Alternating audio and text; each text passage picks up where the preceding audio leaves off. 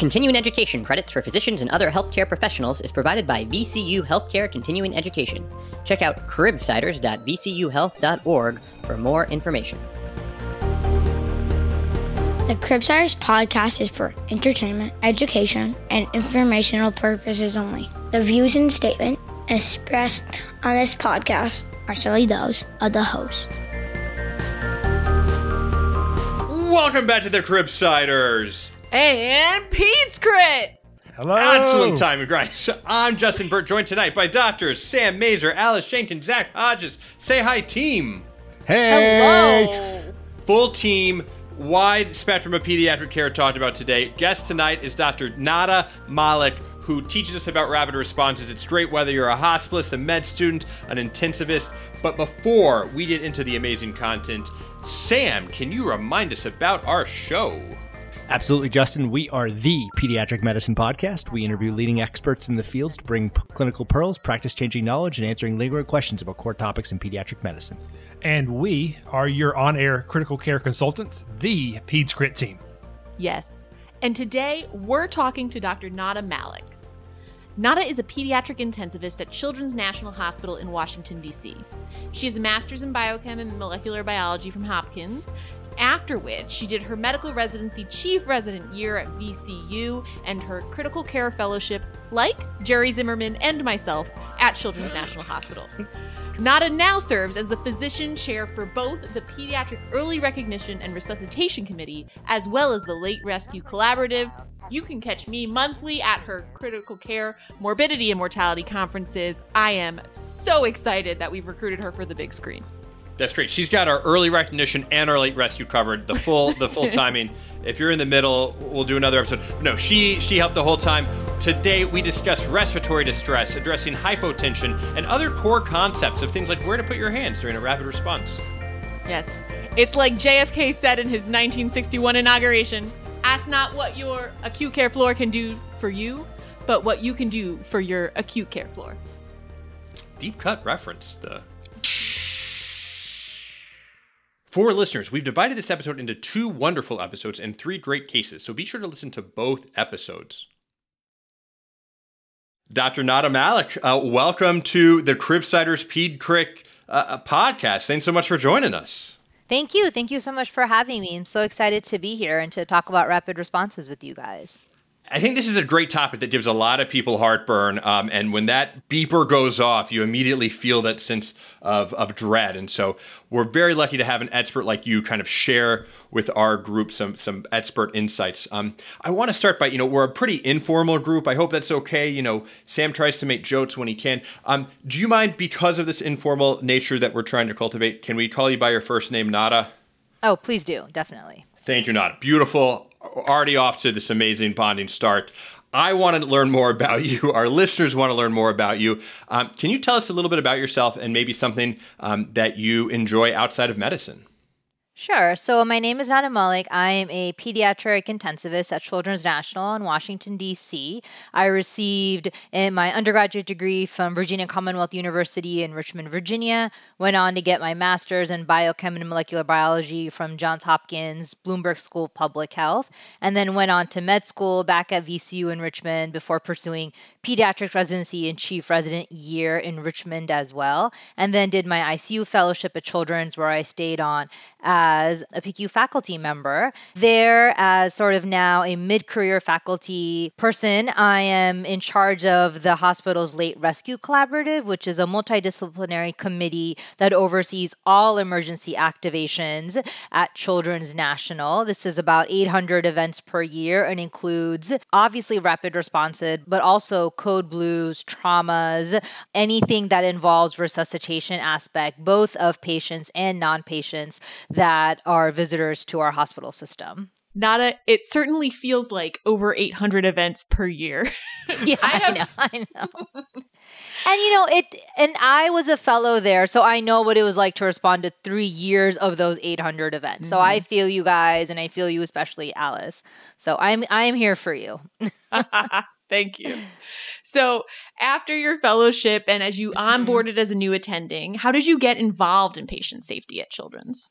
Sure. So that's a great story, I think, of taking initiative and just being present in the moment to go after what you want. It really started with me going to our sort of bed assignment meeting. So every day there's a bed assignment meeting at like 11 a.m. that all our nurses really go to, and then really the sort of medical directors of each division go to. So even day-to-day attendings are not always involved in these meetings, but what it really is, it's an interaction between the bed management people, like the actual czars that do bed assignments, the ED that tells you how many patients are waiting, and then each charge nurse of each unit tells you how many beds they have available and how many they have currently occupied and how many are slotted for impending admissions. And that's where I really saw the complex ecosystem that is hospital admissions, right? Like, I think as medical providers, we get a very stinted view of just doing like admission after admission,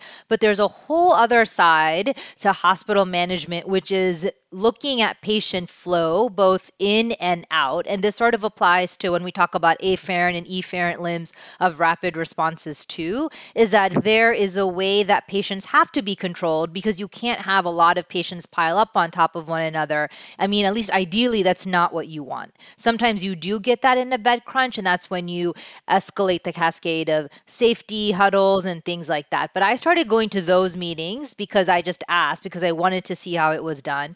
From then on, people started noticing my face. And so when the opportunity arose for further leadership in quality improvement and patient safety episodes, they were like, oh, what about her? She was a fellow, so she understands the management from the ICU perspective. But now as faculty, she's interacting more with the other divisions of the hospital as well. And so I started out being a committee member in those higher visibility committees. And then when a leadership opportunity rose, I raised my hand for that as well. I was interviewed by hospital leadership and was lucky enough to get that position. I love this so much. I feel like two things from that I think are such important, like professional development insights. One is just this idea of like being in the periphery of what you're interested in, showing up, and opportunities will present themselves and you will have that credibility. And the other, just the concept of a bed assignment czar, I think is just an amazing term for those incredible people. Yes. Nada, patient safety is certainly a complex topic and there's so much work to be done. What recommendations would you have for pediatric residents or even critical care fellows who would like to become involved in this area in their local institution?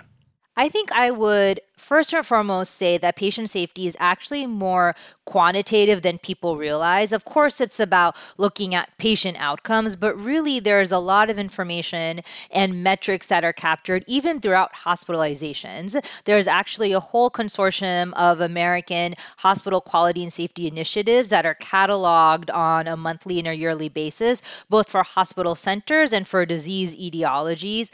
But looking at that data is really important, understanding that data. And then if you're really interested in patient safety, asking for more formal QI training, whether that's doing like Lean Sigma 6, whether that's going into health quality metric certifications, but understanding and interpreting the big slogs of data that every hospital system collects, but being able to look at it both from a granular perspective and then that 10,000-foot view to let other people know, A, what that data means and why it matters to them, right? Like in most hospitals, physicians are turning towards shift work. So you're not always going to get the same audience every time. So you need to be able to make a very precise and impactful argument for why that patient safety matters, why your CLABSI rates need to matter, why CAUTIs matter, other than just sort of, where does it fall on rankings? Like it does have patient effects, and we need to be able, as patient safety advocates, to be able to advocate for our patients and carry that message across. Amazing. I think that's just a core part of kind of the big picture of medicine, too.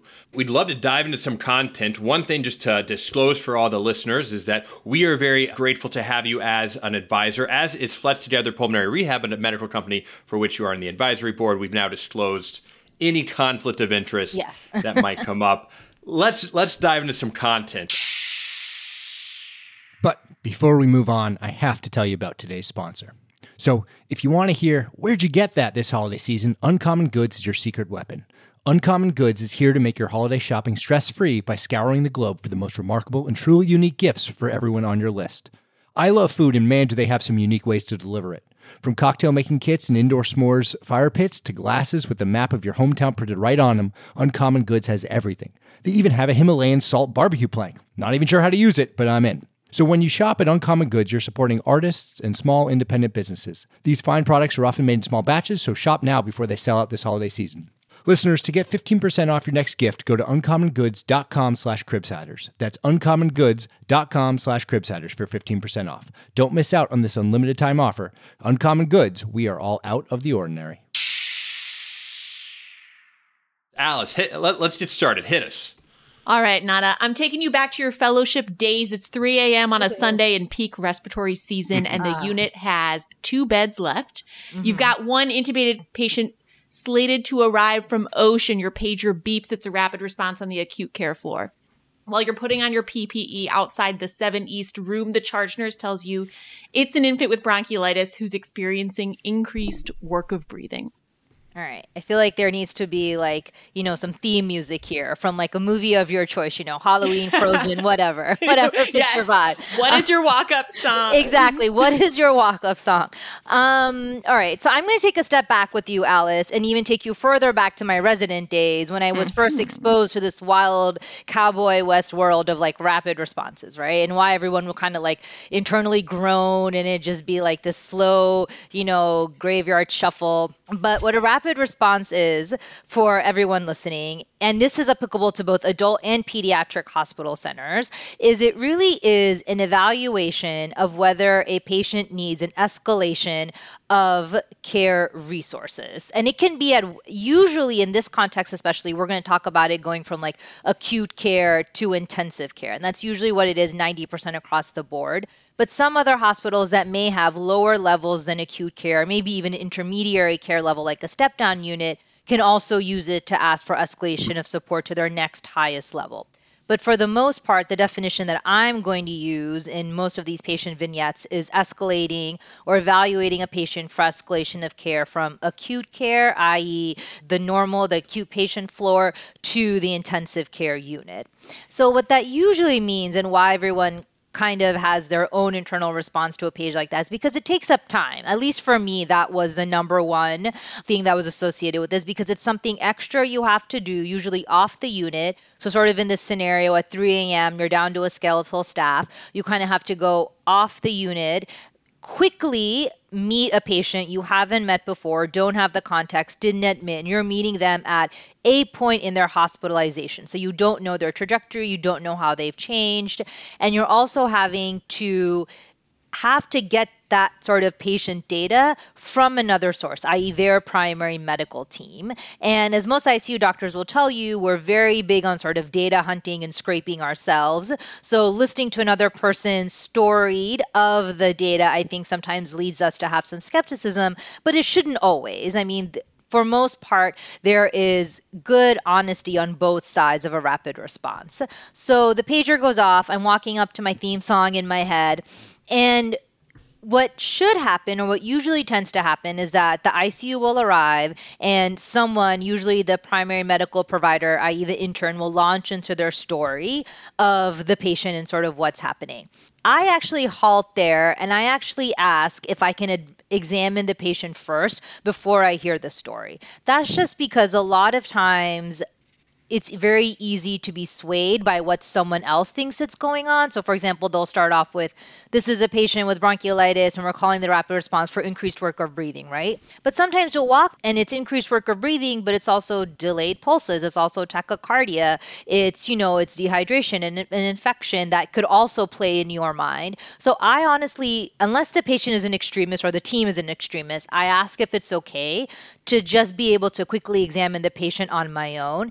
And that way, then, when I'm listening to the story, I can listen with more concentration and focus because I've already examined the patient. So I know that they're not in any type of extreme where I have to do something invasive immediately or take them off the floor immediately. Because I have had cases where I don't even need to hear the story, right? Like you and I both know this patient needs to go. Like there is no time, or you can tell me the story as we're going downstairs, or maybe we need to do some bag mask first, call anesthesia, and you can tell me the story in the interval. vulnerable. So I usually will examine the patient first and then listen as someone tells me the story. I also have now made it a point to get the story from the MD/DO medical provider, the physician, but also the nurses. Like usually I'll turn around and say, who's the bedside nurse? Is there anything you want to add? Just because one of the pearls and one of the sort of arts of a rapid response is that you're not only covering for the medical need for escalation, but also the resource and nursing need for escalation. And it's going to be really different amongst where you're practicing. So I don't want to have too many broad strokes to this conversation, but you should know as a key to being a successful ICU fellow, what can your acute care floor versus your ICU floor do in terms of patient to nursing ratio, things like suctioning, things like labs, right? All of this is going to matter into what can your acute care floor give to this patient. So those are all the things that are running in my head as I examine the patient just in like the first kind of 2 to 3 minutes. And then I hear the story. I think this is such a great kind of viewpoint, especially from like the intensivist who's coming down. And I remember from, especially as a resident where you're often first in the room, again, some of that fear of just the uncertainty, but also knowing like the next step we can't do on the floor or we might not be able to do on the floor. And so I think this concept of like looking at the triage, I remember very vividly when I was an intern and that feeling of fear. And then as an ICU senior coming down and a resident was saying like, this guy's, his DSATs, we have him on full oxygen, he's not doing well. And I was like, let's start BiPAP. And they're like, we can't do BiPAP on the floor. And it was just very reassuring. Like, we're in a rapid, like we can ask someone to put a little hole in their throat if we need to. Like, we can do anything. We can do BiPAP. Like, we're in an ICU now. And like, sometimes even that reassurance. But to go back to, again, that kind of resident hospitalist perspective, where it can be scary, you mentioned kind of listening to the story after you do your initial assessment. Can you talk about what is helpful in that story? Because I think sometimes, again, it's such a new experience, especially for trainees. It's not, this is a 2-year-old with bronchiolitis. This is an 18-month-old X36-weeker who has a history of eczema, who came in 4 days ago. What are the highlights? What's an ideal history for you as an intensivist, hearing from a resident who just got berated by an attending to have more detail in his one-liner? Oh, love that. I mean, we've been there, and I have nothing but love for those interns because I was also there. And especially when you're dealing with a lot of patients with complex care, it's very tempting to start with like day one of life. But I think the ideal situation for me, the ideal synopsis would be something like this patient has been admitted, starting off with this patient has been admitted for X amount of days, right? Just gives me a trajectory of like, are we dealing with, if it's on the shorter end of the spectrum, are we dealing with maybe a new disease process that's evolving? If we're on the longer end of the spectrum, like this patient's been here 2 weeks and you're like, well, is this an initial etiology that never went away? Is something new blossoming? Why has this patient been here for that long? Was there a procedure that happened? So knowing length of stay to me early on is always helpful. I think a little bit of past medical history, the pertinent things to why we call this rapid is helpful. So prematurity in the broncholytics, congenital heart disease, oncology, and obviously any big red flags like that. And then the sentence of, we call this rapid response for increased worker breathing, increased resource utilization, things like that. I think another thing that's helpful so that as ICU fellows, we don't reinvent the wheel is what has the floor done so far? So, we call this rapid response for fever. We've given Tylenol, we've given fluids, we've given like pain meds. These things have now worked. And now we are calling a rapid for more recommendations. So I think though that's another part of the synopsis that sometimes is lacking, but it's important because it's a synopsis of what brought the patient to this point. And then also a word of note, I want to say that at my analysis institution, we do have 15 minutes to get to a rapid. So sometimes, ideally, we'll have a little bit of chance to chart check the patient. So sometimes that also helps because we'll have a little bit of a chance to read like the latest progress note or at least like the H&P coming in. And I think that if other people have that luxury at their hospitals can be helpful. Sometimes I know you're just assigned to the RT team itself and you don't have that luxury because you're just bouncing around from activation to activation. I'll say one thing. When I was on the RT team, I would always tell the med student, like, your role is to find a computer, start chart biopsying from the second we get in there, and anything you can find. That's a great idea. That's a great point. Yeah. And just one very short anecdote. I remember going to a rapid response as a first-year fellow we're like 5 or 10 minutes into this thing. And then the intern shows up, oh yeah, he has complex congenital heart disease. And I'm like, oh, that's a big deal. Oh, Kudos to you. Yeah. Trust but verify, right? Always happens. Yeah. all right. So as you enter the room, now I'm going to give you the one-liner. You're looking at the patient. You're hearing my one-liner from the back. This is a rapid response for increased work of breathing. This is a 6-month-old X36-weeker bronchiolitis, day 8 of illness. We have her on 4 liters. She's still barely satting 90. Also having decreased PO intake, decreased urine output, and fevers. Do you have any questions for me? Yeah, I'd like to know. So the things that jump out to me, obviously, are sort of longevity-wise, like day 8, right? She should be getting better, not worse, especially if this is just a straightforward bronchiolitis, unilateral disease etiology. There's a question of, you said now she's not producing tears, she's not urinating, she's been in the hospital, so we should have been able to kind of track ins and outs. So has there been a recent fall off with that? I'd want to know if there's been any labs checked recently, or if the patient's gotten any kind of medications that could affect anything. So just sort of at this point, I'm thinking we need to broaden our differential besides bronchiolitis, and have we done anything from the acute care perspective to embrace that? And if not, then let's work together and do it, right? I mean, very often the RRT could be we need to get another set of eyes on this patient and let's brainstorm together, which I'm happy to do. The ICU is happy to do. But that's where your synopsis is leading me down. And then maybe, so let's, you had mentioned, doing the exam early on. And so we'll give you some exam findings, because I think, especially in this case, it's pertinent. Our respiratory exam shows some scattered crackles, some diminished air movement on the right-hand side. Last temperature was 39.5 degrees. Cap refill is about 2 seconds. The child's crying without tears, abdomen soft, without hepatomegaly. And then one of the most important things, obviously, which I remember getting dinged when I was doing these mock codes, heart rate, vital signs, heart rate of 164, sats of 90%, respiratory rate of 70. And so when you're getting this, I think the data is there for, we're ready to start thinking about how can we stabilize, but maybe you can correct me. So what are kind of the next steps in your thought process?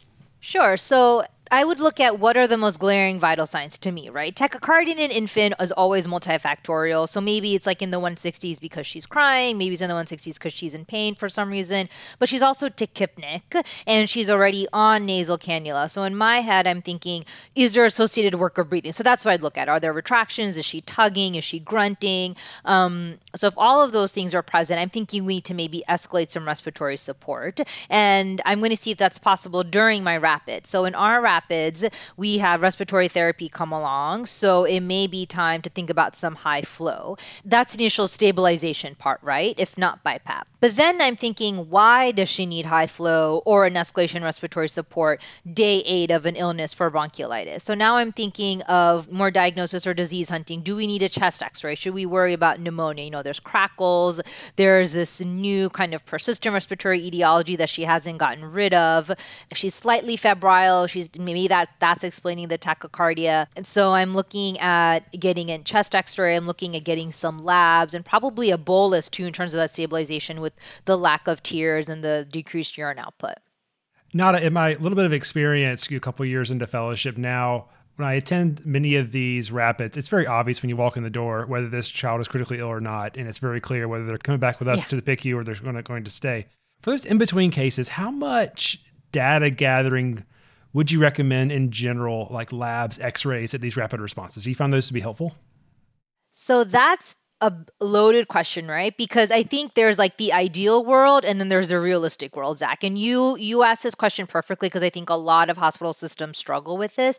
So in an ideal world, I think as long as you have a set amount of time that you can do a reassessment, say 1 hour, I think as long as the patient is not an extremist. And like you said, by the time an ICU doctor goes up there, they kind of know whether or not the patient has an hour to wait or not. You could say, let's stabilize the patient. Let's give a bolus. Let's get the x-ray. Let's get labs.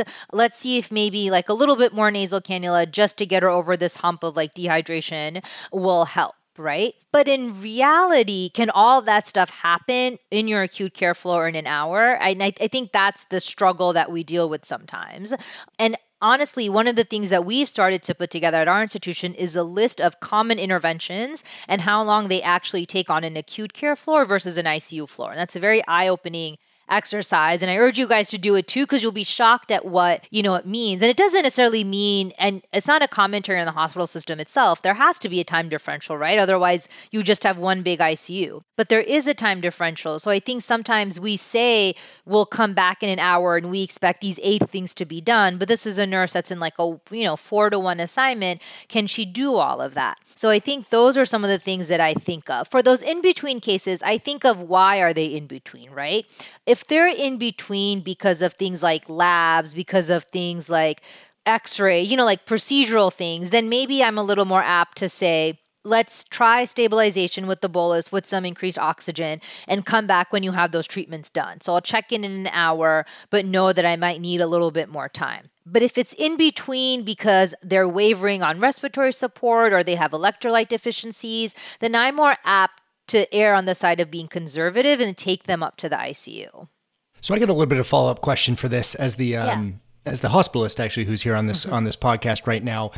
So you're just talking about this is time 0 and time 0 for you. Now time 0 for you could technically be time 5 hours for me, and I'm freaking out in my boots. And you're like, it's time 0. Let me see this. So for this case specifically, and I'll probably ask you this for each of the cases as we go, but for this case specifically, what would you have expected the floor tune to have done for this patient already prior to you coming to see this patient, as far as, whatever might have been workup, might have been, labs, might have been even therapies on this way? Or would you want to call at time 0 when I'm just starting to think about it?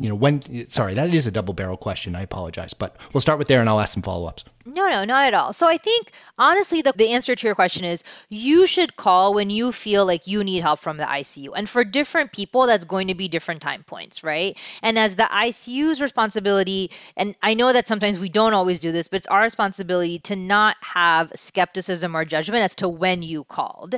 I think from an ICU perspective, it would be nice to have had a chest x-ray and maybe a bolus done before I got there, because you have a change in exam, and you're not having urine output and you're not producing tears and you're tachycardic. So I think those 2 things at minimum. I mean, labs, they can wait, but if the labs are going to show me what I think is a new infection or sepsis, I can see that on the exam. But I think those 2 things will help, because they'll also be 2 things that may take up time after the RRT. So if I already have those information, and if the one-liner now becomes, this is a 2-year-old with bronchiolitis who was admitted for bronchiolitis but now has a right-sided pneumonia with a pleural effusion, that to me is a very different rapid, and I can make my decision much more decisively and concretely than if I'm still waiting for interventions and all of a sudden this rapid becomes a dialogue over an extended amount of time versus a one-point decision point. And can I ask this question as a generic question? And you can tell me yes or no here, but for every child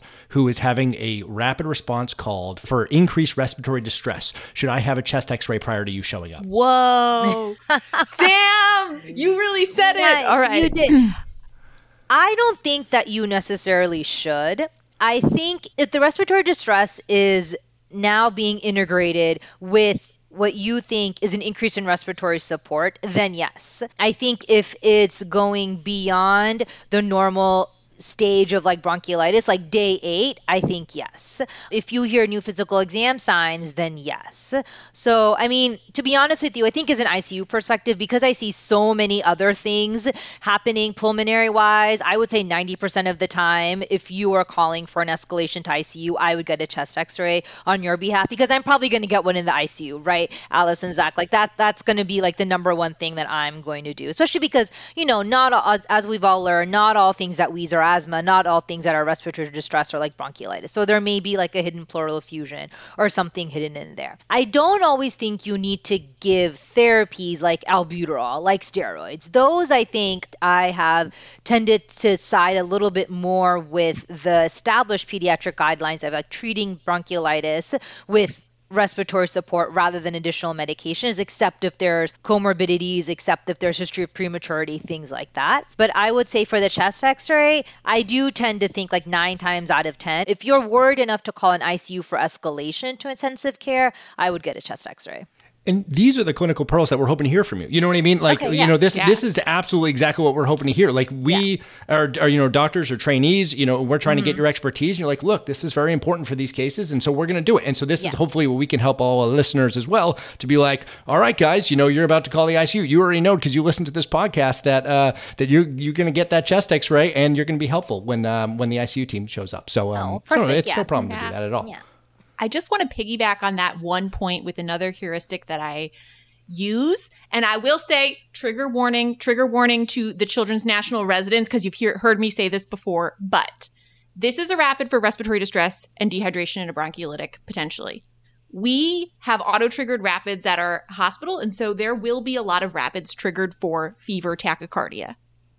When I come to a rapid, I do not bring with me ceftriaxone. And so if you are calling a rapid for high fever tachycardia, be a steward, don't go crazy, but you need to seriously consider, is my patient septic and should I have already ordered a stat antibiotic? Because it's surprisingly common that the ones who actually trigger rapids do have bacteremia, do have a bacterial infection.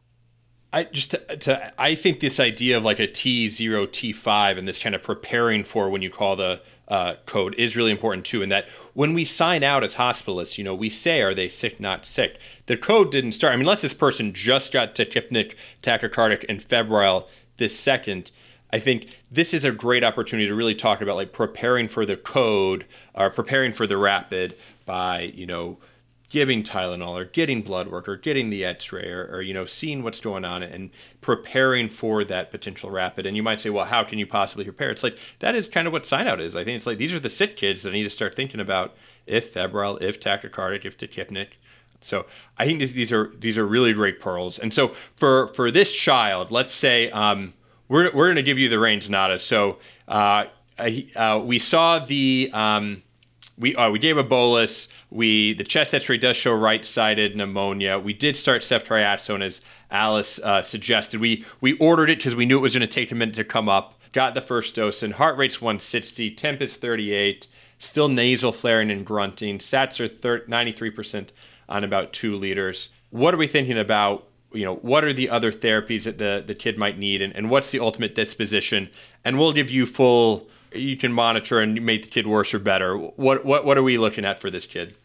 I think with the chest X-ray, I'd want to know if there's an effusion or not. I mean, that's going to be a big sort of tiebreaker for me. If there's no effusion, I'm kind of tempted to see what happens. Let the bolus settle in, let the antipyretics settle in, the antibiotics. I mean, this is someone, on the acute care language, what they call like a watcher. To me, this is like a watcher from the ICU. Like I want to see, bump up the oxygen to like 3 liters, as long as it's not over your max, what can be done on the acute care floor. See what the antibiotics and the fluids do. Come back in an hour. See if any of that's taken into effect. If it hasn't, then we are looking at going up to the ICU for increased respiratory support, maybe for some positive pressure, maybe, do we need an ultrasound for like a small effusion that we can't quite see.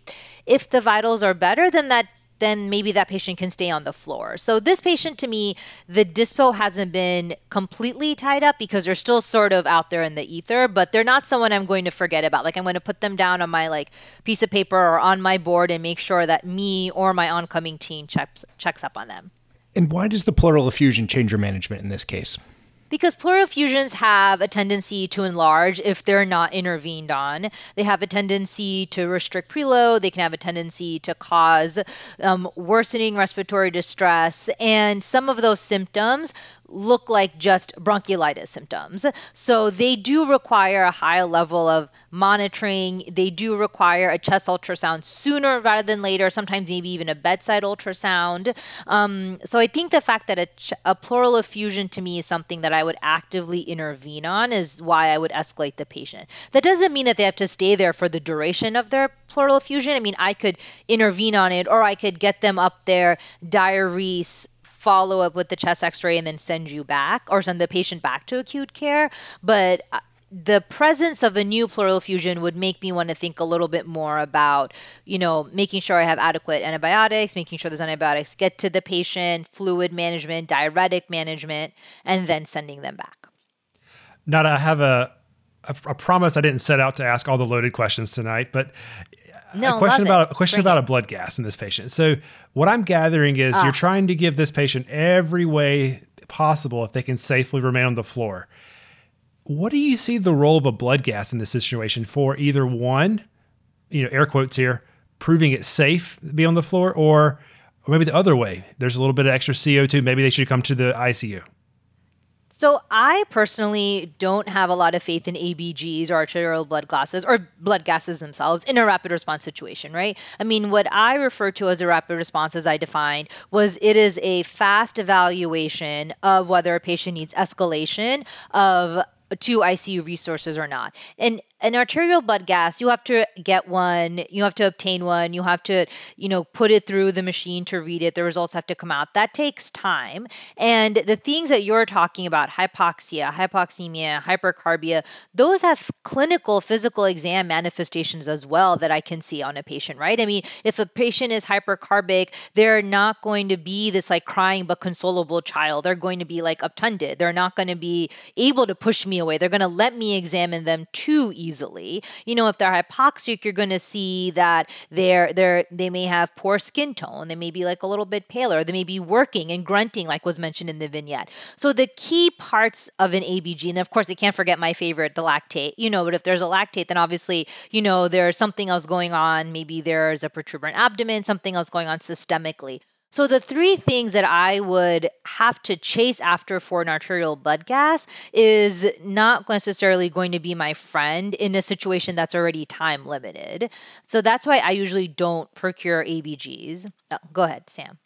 I just actually, to follow up with Zach's question there, about the patient using the blood gas to stay on the floor. I do have a question about like those patients that are grunting, the patients that have increased work of breathing, right? They are compensating by trying to increase their tidal volume to try to maintain that minute ventilation.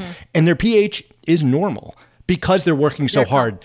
Yeah, exactly. And then so the question to you, right, and the question that Zach was kind of getting at is, because they're compensating right now, how does that go into your decision? Or does that never go into your decision and you remove the blood gas entirely so you never even have to know that this patient could be possibly compensating at this moment? I see. So you're talking about more like kind of like the vernacular of what we say of like, is the patient tiring out?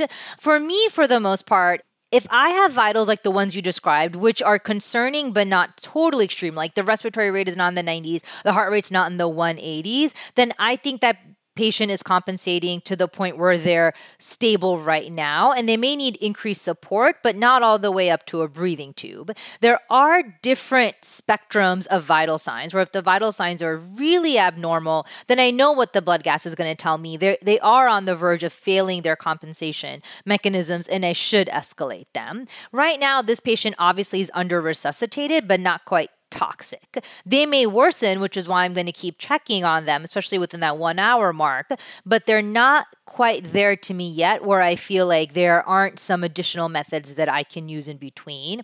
And my personal theory, and a lot of the theories of my mentors have been, if you need an ABG to prove something, i.e. to prove that the patient should stay on the floor, they probably shouldn't. Like if you needed a stat test to prove that someone doesn't need the ICU, you're kind of saying that they need the ICU, right? Because where else are stat tests going to be? And a popular vignette that we see this with, aside from respiratory distress, is actually sodium, right? There's a patient who has a history of some type of neurological condition, hormonal condition, and they always ask for us to grab an ABG to get a stat sodium. And in my mind, especially from a patient safety perspective, but also from an ICU perspective, as you guys know, if you need a stat sodium that bad, then you're worried that it's on the extreme of being too high or too low, and we should probably reevaluate that patient. Because what if it is too high or too low? Then that patient definitely needs to come to the ICU, right? A sodium of 119, a sodium of like 180, those need to be handled in the ICU. And so for me, any stat lab is more of a red flag that we're worried about something else going on and should bring that patient to the ICU for monitoring. Nada, I have one final question. How does your threshold for intubating this toddler change based on their chest x-ray findings? It usually doesn't. I mean, unless the chest x-ray is so bad, there's like a complete whiteout. But even then, if the patient is able to maintain their stats, even with like an escalate, let's say we bring her him up to the ICU. We're able to get by with high flow, be able to get by with BiPAP. I'd still give a little bit of time and get maybe a repeat film if I'm worried about an effusion before I would rush to intubate. My decision for intubation is really going to be on the physical exam. Like if they start to stop compensating, if they start to have blood pressure variability, or for example, heart rate hypotension, something else going on from a hemodynamics perspective, then I'm more apt to intubate.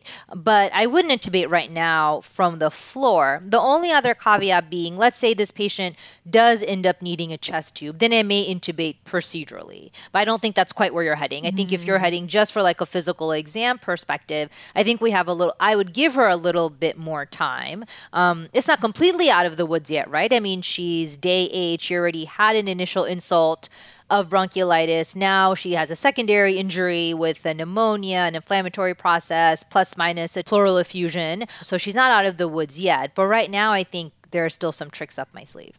I would say if she's intubated, I would feel more comfortable if she went to the ICU at that point. Yeah, also true. Oh, yeah, we rarely do. Yeah. And I try, and that's another thing is, what procedures is your center comfortable with doing on the floor, right?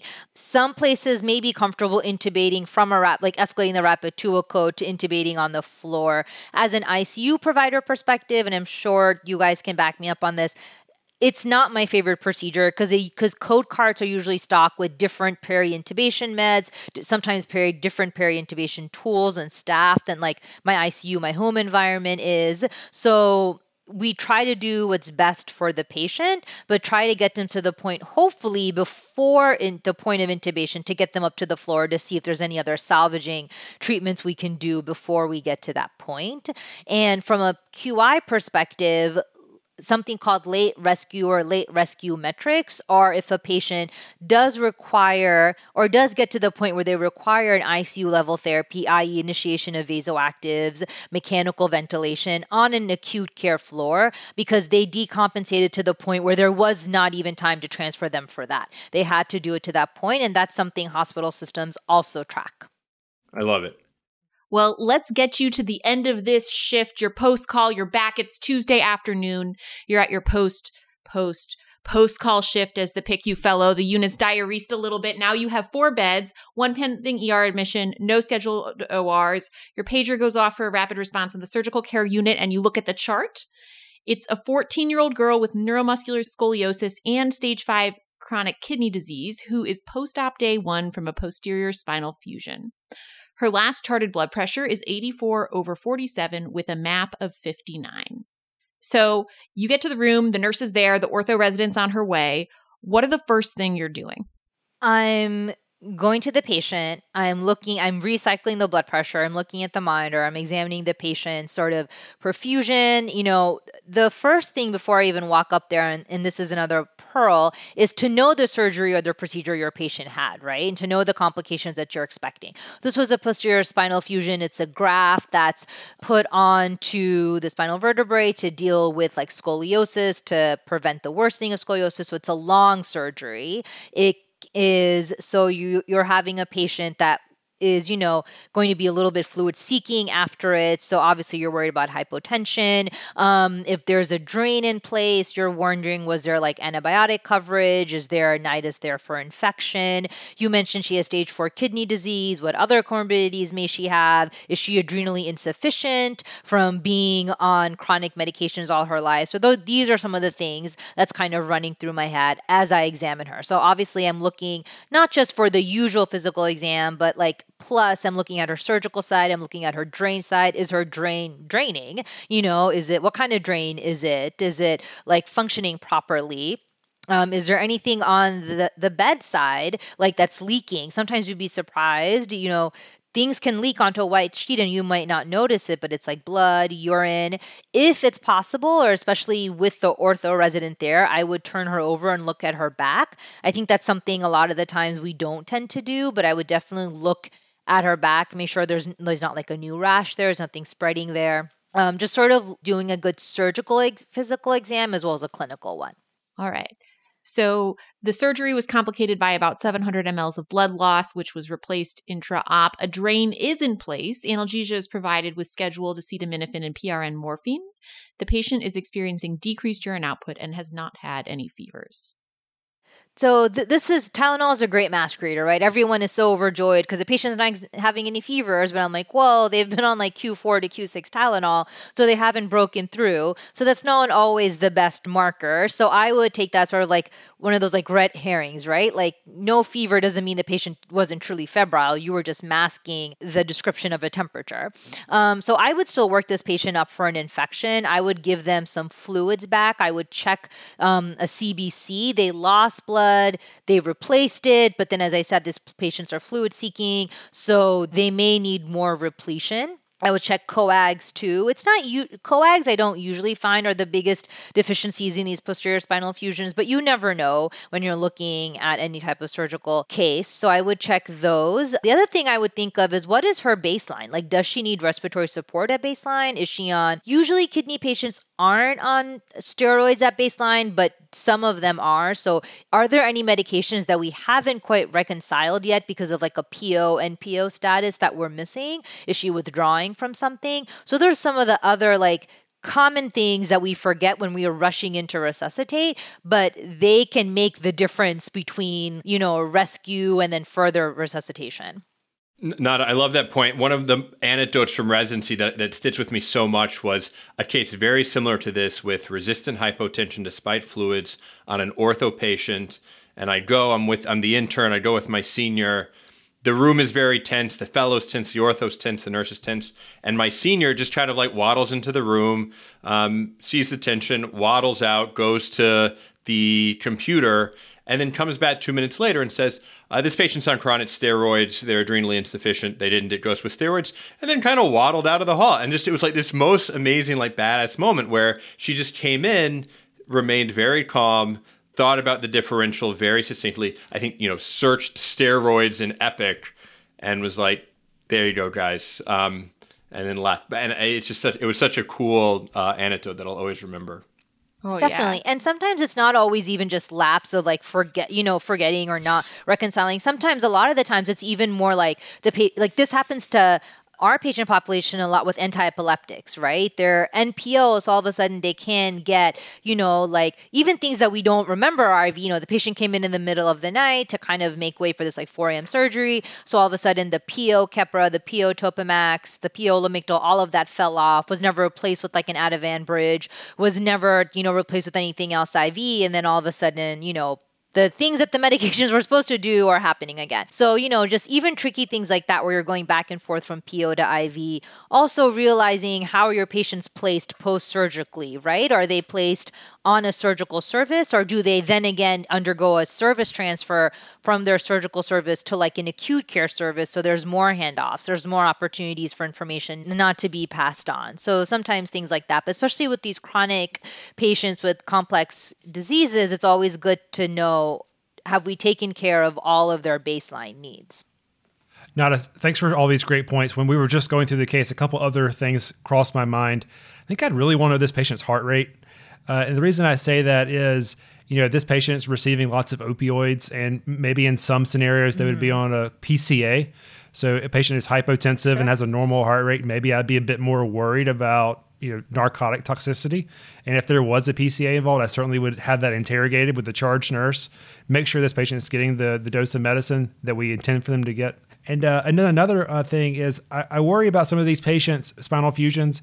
If they were to like lose nerve signals, then were to be any kind of damage to the spinal cord, are they at risk for a spinal shock type picture? And I've never seen it clinically, but it certainly seems reasonable that a patient like this, I should be worried about a distributive shock type picture that maybe won't get better with just a little bit of fluid.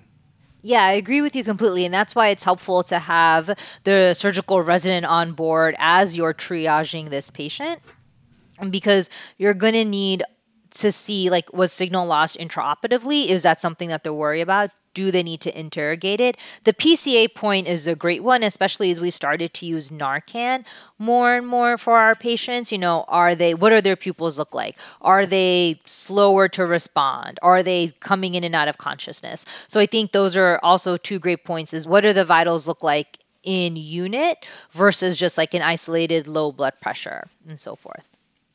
So I said I was going to ask this for each case. So, as the person who is saying, hey, an hour, 2 hours, 3 hours before we actually called the rapid response, hopefully I was doing something to try to, make things a little bit better. So for this patient right now, we have a case of undifferentiated shock. We don't know whether this is hypovolemic from the surgery, some infection, or what Zach's mentioning is some spinal shock. But the only thing that I had that's not a pressor on the floor was IV fluids.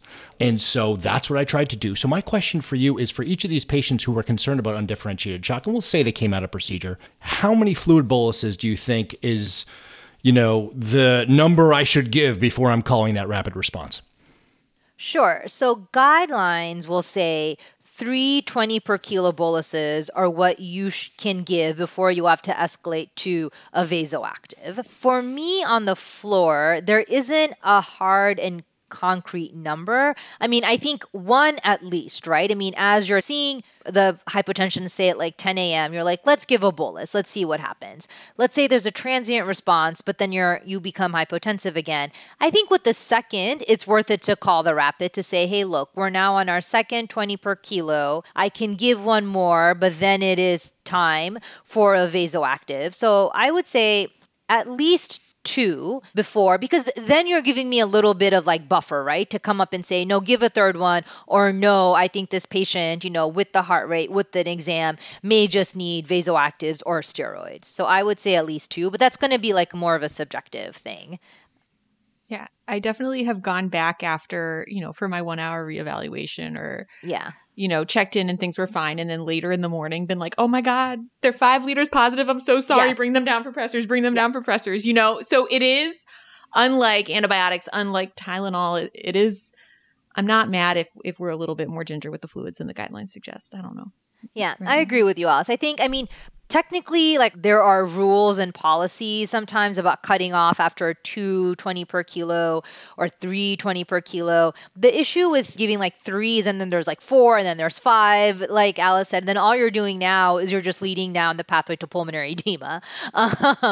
So I would say 2 solid boluses, and if you're not getting a response, I think it's time to at least call the ICU. And the ICU may just come up and say, we're going to give a third, let's see. But now at least that patient is on the ICU's radar, and they know that if this third bolus doesn't work, you have like at max in hours, like the slowest I would run a bolus, but usually nurses can run it as fast, 999 over the pump, run it as fast, and then we're reevaluating in a much shorter time frame rather than being called in at time 0, like you said, with the first 20 per kilo, and then we're kind of, again, talking throughout the day. Yeah, one of our big things in general and things that I'm trying to get across here is your time 0 and my time 0 are right. 2 different time zeros. And where can we come to a nice compromise where you guys feel like, again, you're not wasting any of your time coming out of the ICU, going to a different shift, going to a different floor, leaving your unit, but also we're not doing it at the last possible moment because we're trying to improve our patient care. And, I think when Justin mentioned this earlier, when patients are crashing right in front of you, well, what were you doing for the last 5 to 10 hours before that happened is always an important thing to bring up. So this is what we're trying to balance here, and whatever thoughts you have are exactly what we're looking for. So thank you. So you're welcome. So I would definitely say you should give 2 per kilo and then call the ICU. The ICU will reserve judgment to give the third one. But at least now in my head, the one-liner becomes status post 2 normal saline boluses or LR boluses versus this patient had a low blood pressure and just is getting a fluid bolus now. So 2 very different scenarios. So I would say 2 is kind of like my soft cutoff. Love to know if you guys have different thoughts, Alice and Zach. And Nada, you said 2 per kilo. I'm almost certain you meant 2 20 per kilo boluses. Oh, sorry. 2 20 per kilo. And then Sam, you're getting in a great point here. I think the details really matter here. So like one end of the spectrum, you have this toddler who's had a diarrheal illness for 4 to 5 days. That volume is what this patient needs. So in that case, if the kid got 2 boluses in the ER, now they're on your service, I would empower you to give a third bolus if the history and the physical exam fits. But say this patient with a spinal effusion, if actually they're in hemorrhagic shock, because they have a bleeder that's not controlled, unfortunately, volume in the form of IV fluid is not going to fix that problem. All right, well, let's get down to the physical exam for this patient. This is our young teenage girl post-op day 1 from her spinal fusion. On physical exam, she's alert but not oriented, falls asleep during your questioning. Cap refills about 1 second, and she feels warm to the touch in her extremities. Her heart rate is 120. She's tachypnic with clear breath sounds. You take down her sheets, and on your abdominal exam, her abdomen is firm with tenderness to light palpation and rebound tenderness. Nada, how does this change the game for you? It makes me worried now about something intraperitoneal, like intra-abdominal catastrophe. It makes me worried that there's more of a focal organ system that I'm kind of paying attention to, and that these vital signs are kind of sequelae from those. It makes me worry also, with an abdominal catastrophe on the differential, that time is of the essence. And now I should maybe get my surgical colleagues back to kind of reevaluate. So it shifts my thinking more from what can I do to medically resuscitate this patient, is that, of course, I'm going to start doing medical interventions, but as a parallel, should I be reaching out to my surgeons too? Because now there's going to be some more stakeholders possibly involved. So that's how my mind kind of changes in that atmosphere. And in thinking about some type of really acute abdominal pathology, maybe you're paging the surgical team, we're thinking we want to do abdominal imaging, labs, fluids, maybe antibiotics. When, as a provider, whether, again, you're the floor person or the intensivist making some of this realization, and you're like, these are 6 things I need to do, what's in your mind of how to prioritize? As an intern, I would just put them in and then see what happened. What's your way of prioritizing of when a patient needs multiple things relatively urgently? That's a great question, because medicine is all about multitasking, right? So I think that in this case, the first and foremost thing I would do is actually ask for help. I would start to delegate. There are some things that will require, for example, calling the surgeons is one of the utmost things on my list, but it's going to require time. So is there someone who can help me do that? Is there an ortho resident? Is there even one of my own interns who can look at the chart and start making those pages, those calls? And, as a senior, as an intensivist, I'm happy to be there for that person making the call in case they need more information. But to start that process, to start the paging, that needs to be done sort of in one. It's kind of like, if you're thinking of like arms of an octopus, kind of like that's kind of one tentacle that needs to be taken care of. Second tentacle is you're interfacing with your nurses and you're seeing what can they get up here the fastest, whether it's more fluids, whether it's initiation of a vasoactive, whether it's antibiotics, kind of time triaging what can be done the fastest. If they have a Foley in, sometimes post-op patients do and don't. I think having a bladder pressure would be great.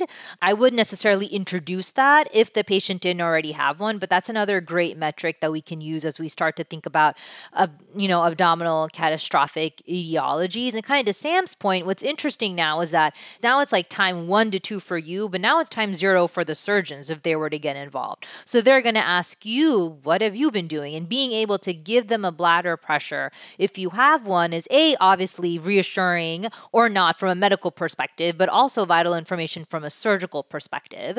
So patients like these, it's important because as a medical team, you can also escalate to your surgical colleagues, but then you also have a professional responsibility to do some things on your end to prep the groundwork for them to have a successful outcome. So it all becomes like a great team spirit type of atmosphere. And Nada, you didn't say this, but I imagine you agree. Feel free to interject if you don't. Sometimes just bringing this patient immediately to the PICU where they can have a one-to-one nurse facilitates much of the workup, especially when it's unclear if they're going to go directly to the OR.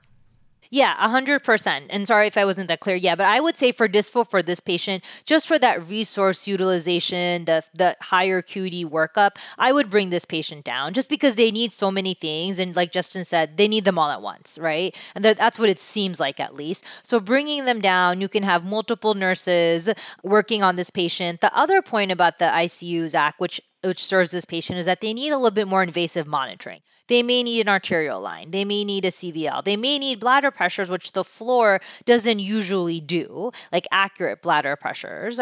So I would agree with you that I would bring this patient down sooner rather than later, just for that initial resuscitation to be done in that intensive care unit versus the acute care floor where things are just going to have to be really rearranged and can be frantic. So I guess I have a couple questions, but maybe first to kind of close out this case. Well, it sounds like for this case, we have a good sense that this person is likely going to the ICU. So that's going to be our play. The number you have dialed has been changed. The new number is... Want to learn more? Stick around for part 2, where we continue this conversation with Dr. Nada Malik. This has been another collaboration between the Cribsiders It's for the kids! and the Peds Crit team. It's for the sick It's for kids. the sick kids. So get your show notes and sign up for our weekly Knowledge Food Formula Feeds newsletter at our website at www.thecribsiders.com.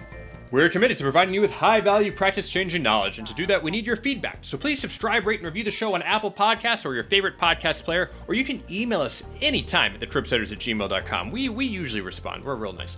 A special thanks to our wonderful producers for this episode, Dr. Sam Mazer, Dr. Alice Shanklin, Dr. Zach Hodges, and our showrunner for all episodes, Dr. Sam Mazer. Once again, what a star. What a great guy. Just, it's wonderful to have him. We also want to say thanks to our wonderful social media team on Twitter, Instagram, and Facebook. Thank you for joining us tonight. I've been Justin Lee Burke. I've been Zach Hodges. I've been Alice Shanklin. And this has been Chris the Chew Man Chew. I'm kidding. This is Sam Mazer. Thank you and good night.